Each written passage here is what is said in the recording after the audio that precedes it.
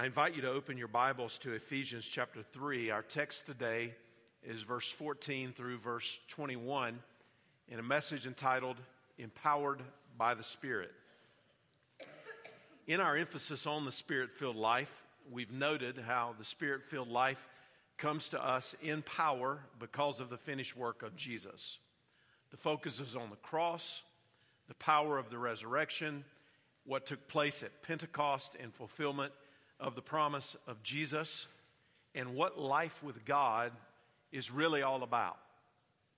God is the eternal triune God who reveals himself to us as Father, Son, and Holy Spirit with distinct personal attributes, but without any division of nature, essence, or being. The foundation is that God is one in essence and three in person. God the Father, God the Son, and God the Holy Spirit, who are co-equal and co-eternal.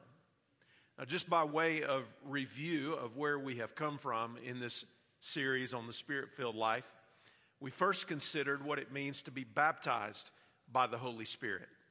When we trust in Jesus, we are baptized by the Holy Spirit, brought from death to life, sealed for the day of redemption, and indwelled within.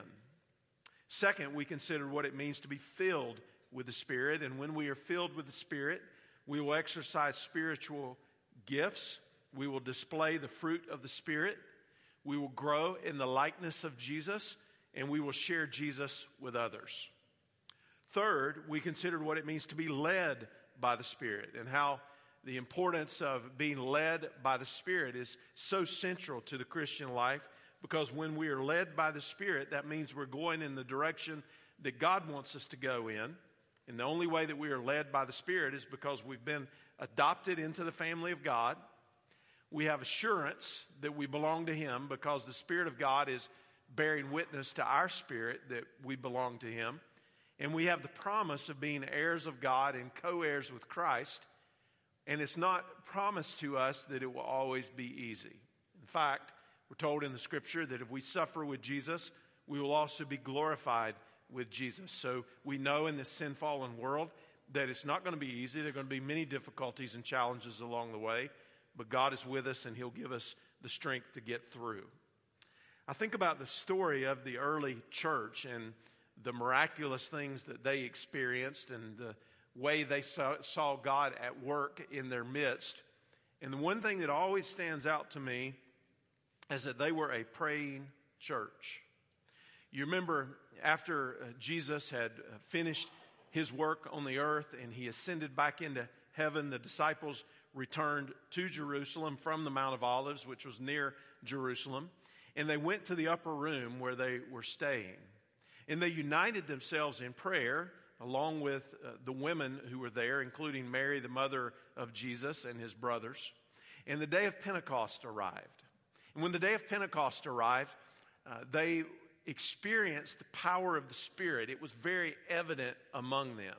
And many of the Jews who had come to Jerusalem for the Passover were able to hear the gospel after that in their own language. They understood it and they believed, to the point that the Bible says when Peter preached the gospel that there were 3,000 people that were added to the church initially.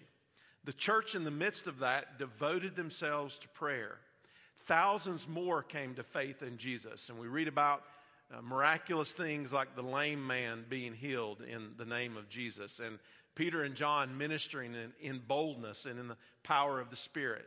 Because of their boldness in the gospel, they were actually put into prison and then eventually released from prison. They go back to the body of believers and they pray for courage. And the Bible says that the whole place shook. Once again, an evidence of the power of God in their midst. So when I think about all these things, and I think about the way that they prayed, and I think about the way that they experienced the power of God, I ask myself this question. As the church today, should we not live in the same power? And should we not anticipate the work of the Spirit in our lives through prayer? Or to state it another way, are you living with a sense of anticipation of what God can and will do? And are you living in the power of the Spirit? Ian Bounds said the little regard that we give to prayer is evident from the little time that we spend on it. But when we pray, the Spirit works in power in ways that we cannot fully comprehend. We cannot afford to operate in the flesh and just go through the motions in our own power. Because if we do that, we're going to run out of strength and we're going to get the results that we deserve. I read a little story that happened a little while back about a police officer who was driving a Tesla, which seems to be something common that's happening among some of the departments nationwide. There's even one in our neighboring town here. And he got involved in a high-speed chase. And the last thing a police officer trying to chase down a suspect in a high-speed pursuit needs to happen is for the warning on their patrol car to say that it's running low on power. This particular Tesla had not been properly charged. This happened in Fremont, California. He's pursuing a suspect, a felony vehicle, and all of a sudden, after they are reaching these speeds of over 100 miles an hour, the officer radios in to dispatch. And he tells dispatch, I am down to 6 miles of battery life on this Tesla, so I may lose it here in a second. Well, the suspect starts driving on the side of the road. The chase continues, and eventually he stops and he jumps and runs, and they didn't find the person that they were in pursuit of. The spokesperson for the police department said, we have no written policy regarding charging, but the general guideline is when you start your shift, it ought to be at least at 50% power or more. Now, I tell you that by way of illustration and ask you another question.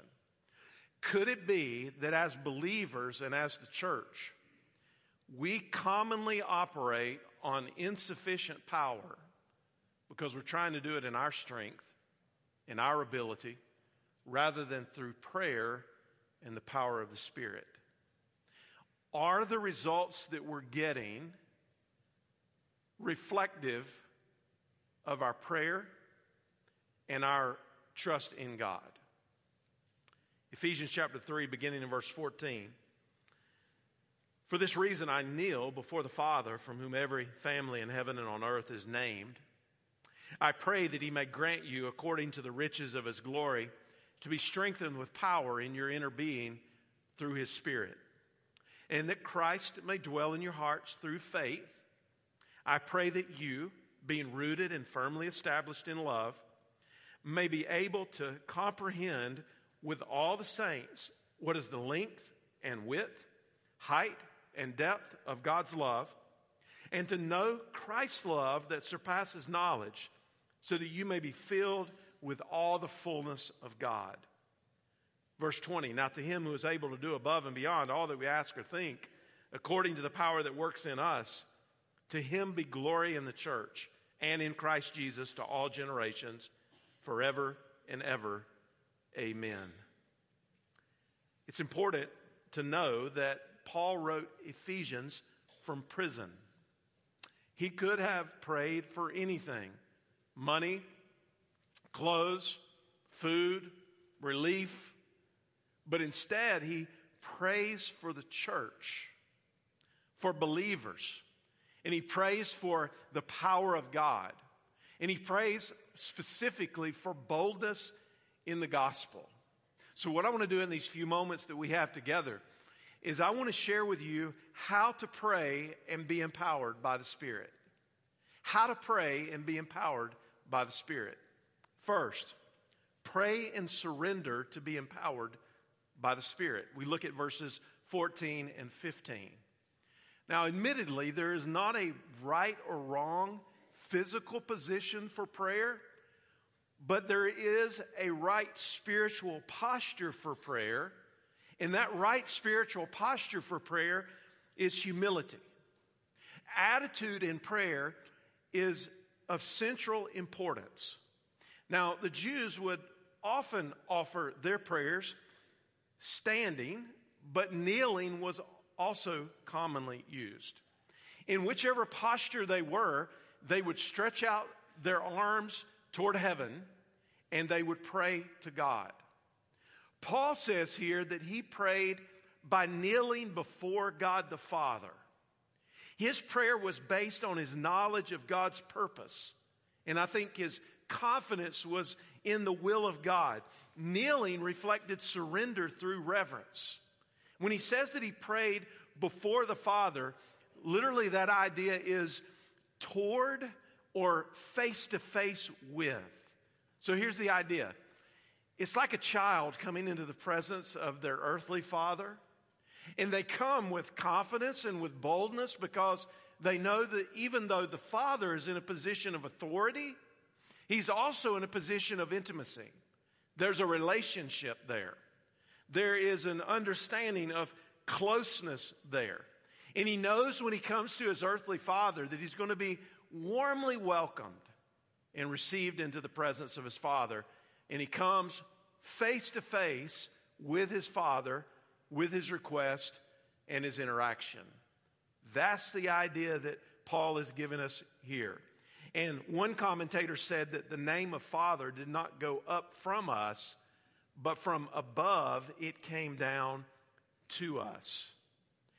Now there's something interesting here in this passage as well. As I was studying this, I discovered that many Bible teachers actually have connected Solomon's prayer at the dedication of the temple in the Old Testament with the kneeling prayer of Paul here in this passage. King Solomon knelt on a platform before all of the people, and he lifted his hands to heaven in prayer. And many parts of this prayer bear a strict resemblance to that was offered by Solomon when he was dedicating the temple.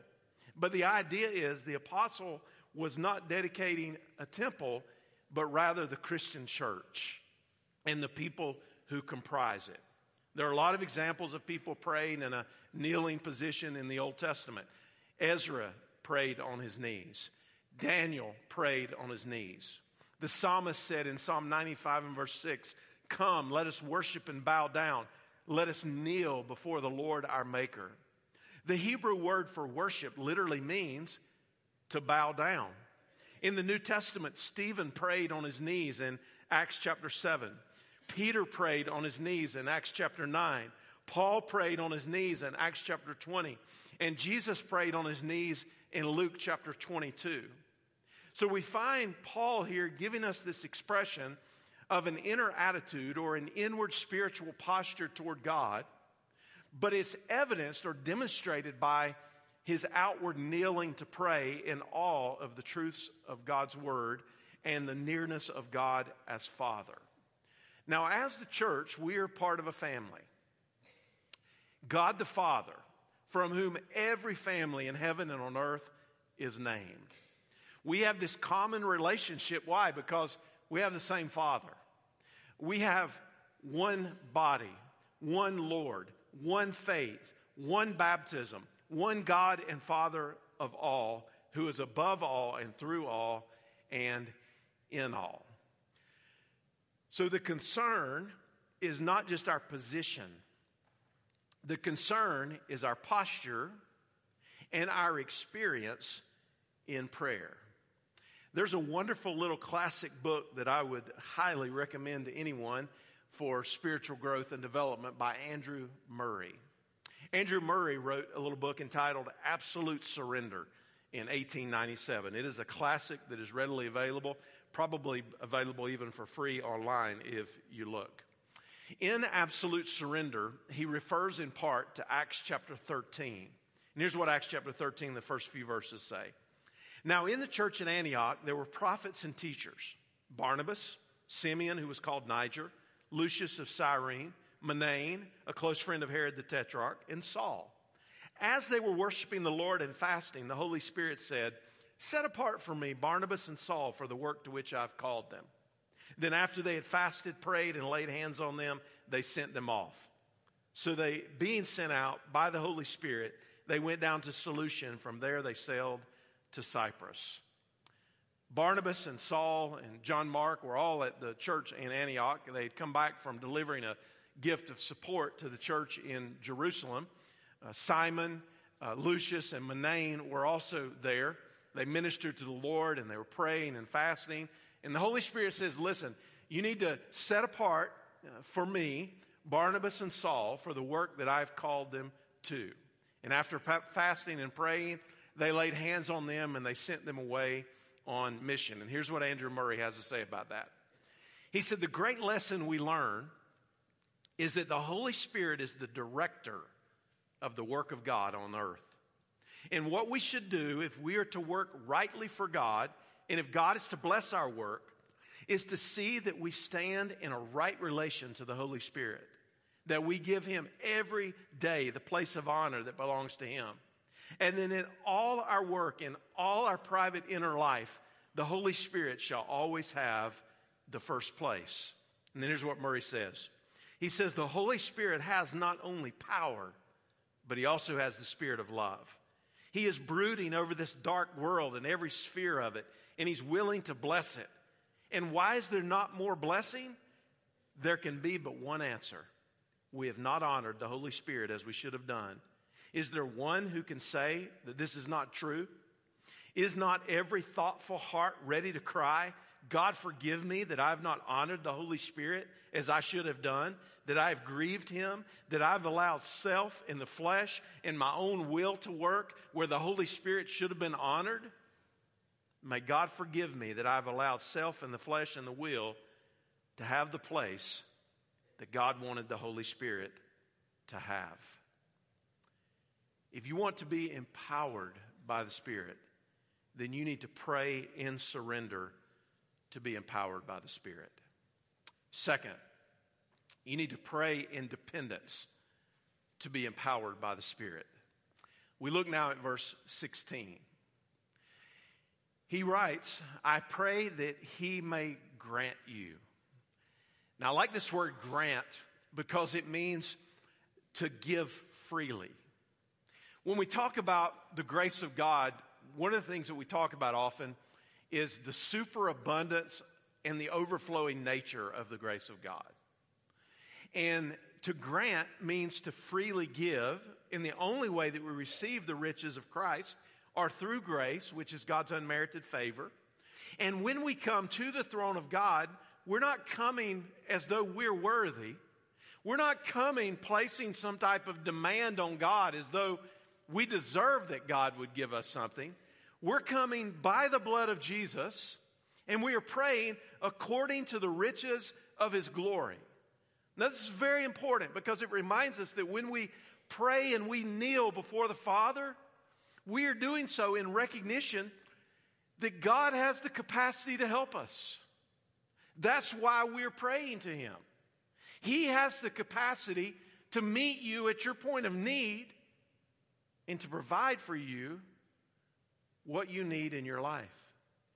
So whatever it is that you're dealing with, whatever your challenge or your circumstance is, you don't have to do it in your strength.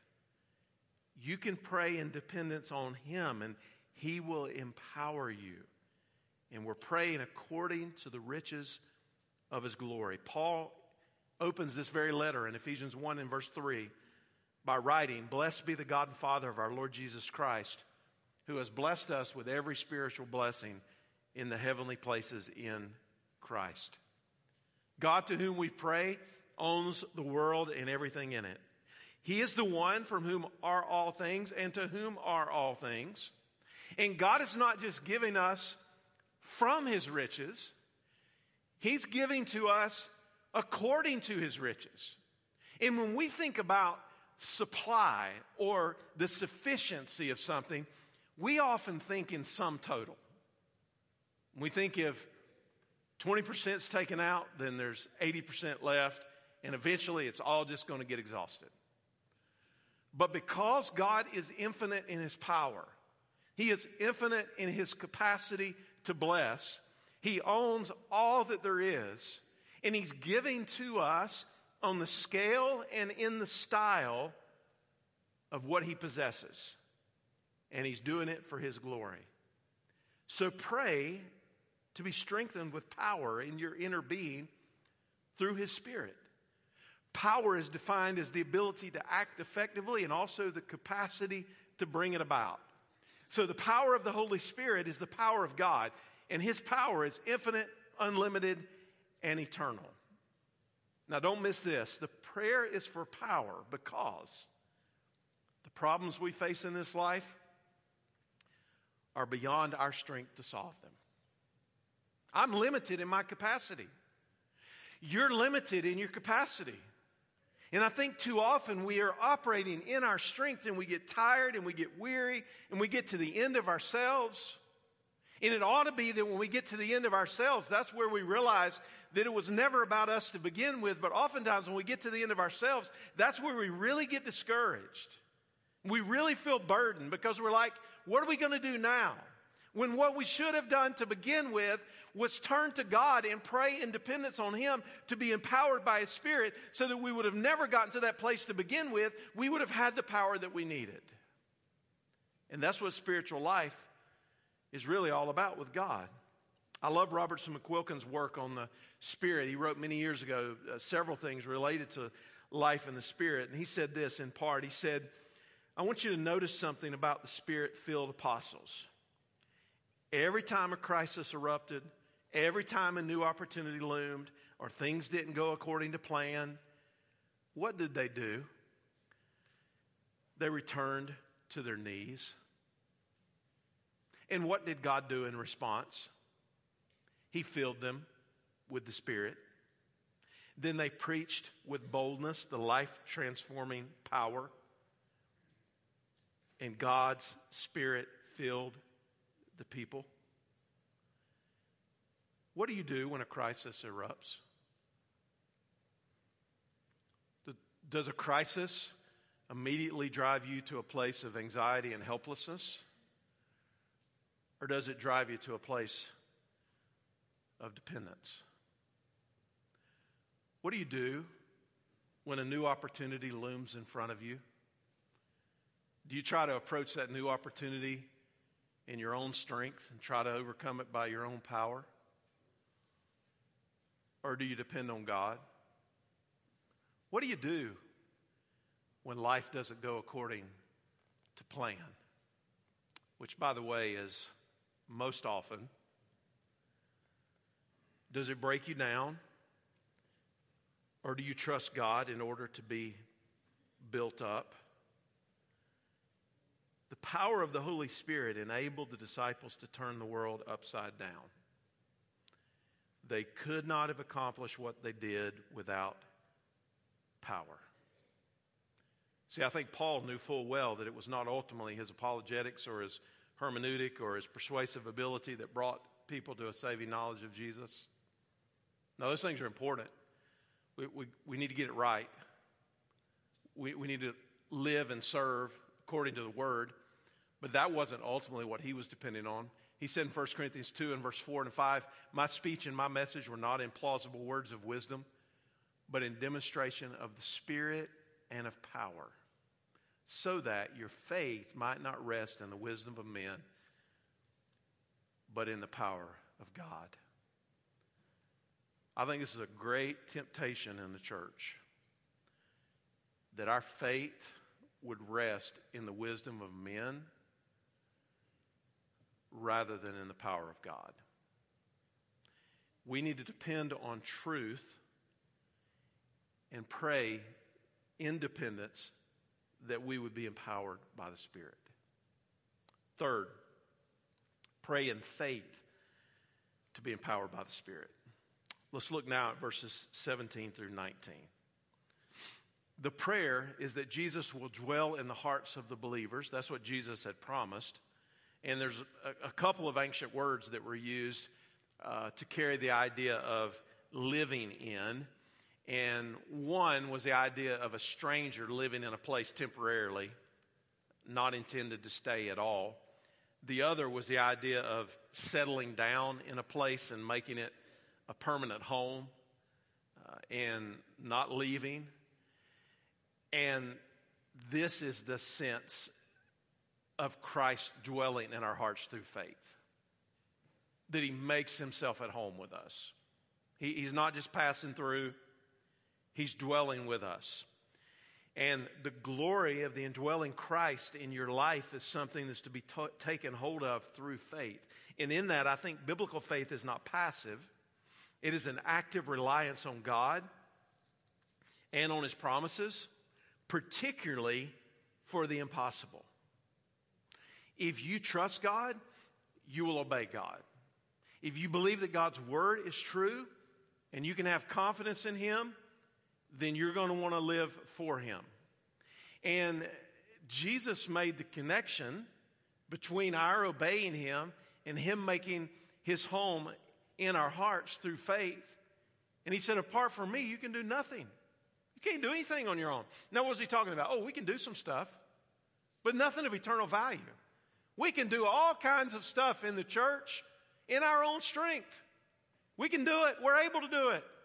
But you know what we get when we do all this stuff in the church in our own strength? We get the results we deserve because it's based on our wisdom and our strength rather than on God's wisdom and God's strength. And what we want to see is we want to see the power of God at work in us in such a strong way that it can only be said that it is of God. That our faith is in Him, that God gets the glory. This is something that God has done. God has changed lives. God is transforming families. God is shaping us so that we would live for Him. And what He says here is that we need to pray to comprehend and to know the love of God. And He mixes a couple of metaphors here, if you will. One from botany, being rooted, and another from architecture, being grounded or built up, in order to make his point. But the unifying principle of the Christian life is love. God demonstrated His own love toward us, and that while we were yet sinners, Christ died for us. Jesus said that all the commandments are summed up in the great commandment, and that is to love God and to love others. So here's what I think the invitation is, at least in part. It's an invitation to pray and to ask God to sink down roots into His love in your life. It is to lay hold of the love of God that is limitless.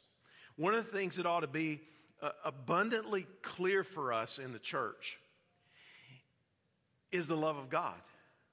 When you come and you worship and you hear the word and you pray and you do all these things that we do as the body of Christ, you ought to know that you are loved. When you leave here this morning, you ought to know that you are deeply loved by a God who is eternal and whose love is endless.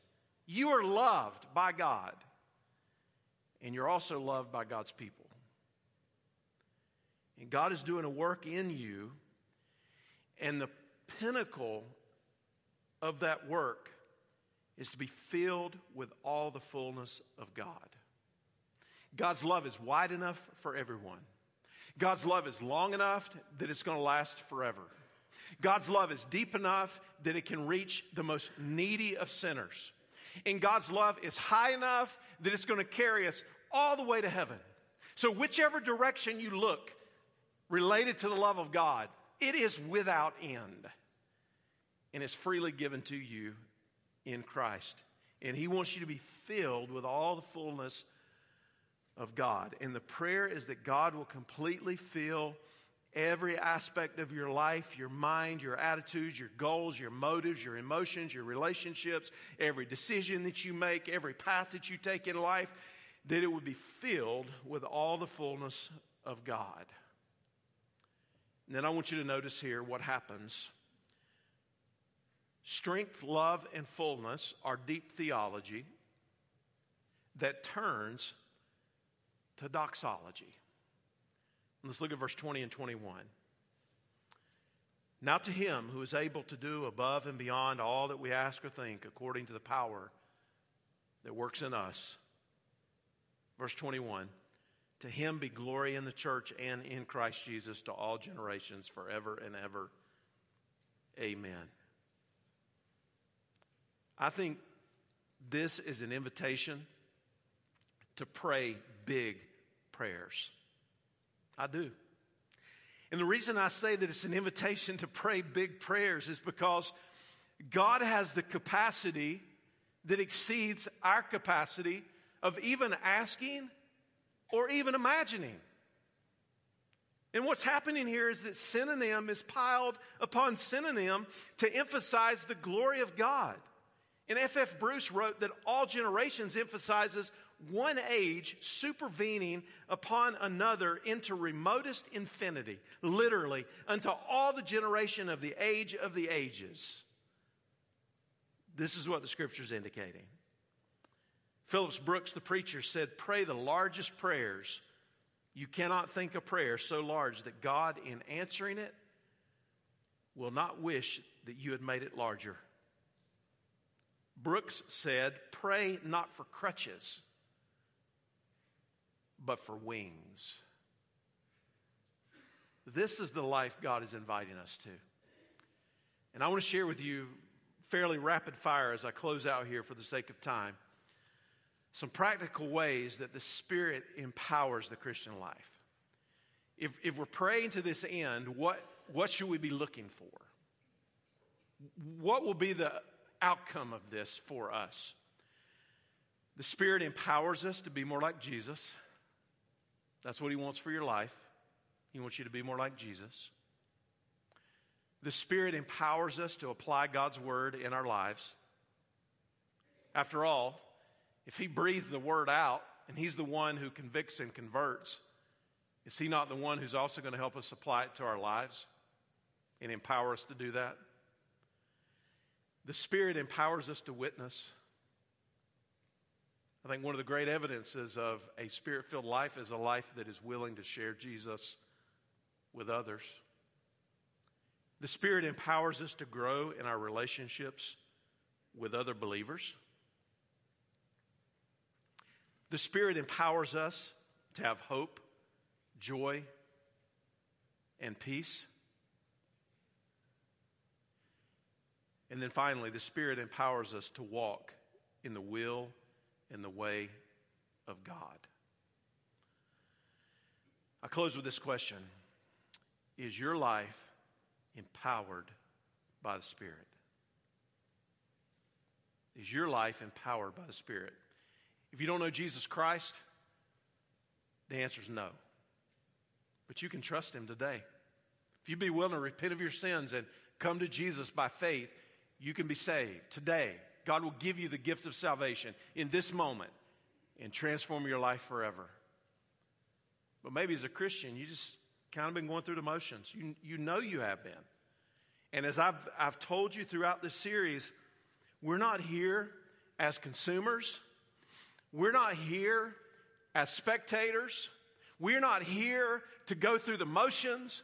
That's not the purpose. We are here because we want to experience life with God, and we want to experience life with God collectively with the people of God. God, forgive us from going through the motions and just doing the respectable Christian stuff because it's respectable. And may we come to the place in our lives where we are on our knees before God and we are praying big prayers. I'm praying big prayers for this church. And I want you to join me in praying big prayers for this church. And you ought to be praying big prayers for your life because God's inviting you to do that. And He loves you with an everlasting love, and He'll be with you every step of the way. We're going to bow our heads together, and the band's going to come and lead us in a closing song. And I want to extend an invitation to you as we close out this service. I wonder if, as we sing and after we pray, God might lead you just to come, if you're physically able and you feel led by the Spirit to do so, to just kneel before the Father here at the front of this church. Just collectively to come as the band's playing and the song is being sung, just to come and to pray and say, Father, this is my desire. This is the Spirit-filled life that I want to experience. Would you help me? And I invite you to come, even as we begin to sing here in just a moment. And you come and you pray as the Lord leads. Or if you want to pray where you are in your seat and that's better for you physically, that's fine as well. Again, it's not the position, it's the posture of your heart. Father, thank you for these moments we've had together today. Thank you for the time of singing and praying and preaching. And I pray now as we close out that these truths would be deep in our hearts and we would experience the love of Jesus in all that we do, and that we would live a Spirit-filled life, that we would be a Spirit-filled church, and that we would pray accordingly. And we ask it all in Jesus' name. Amen.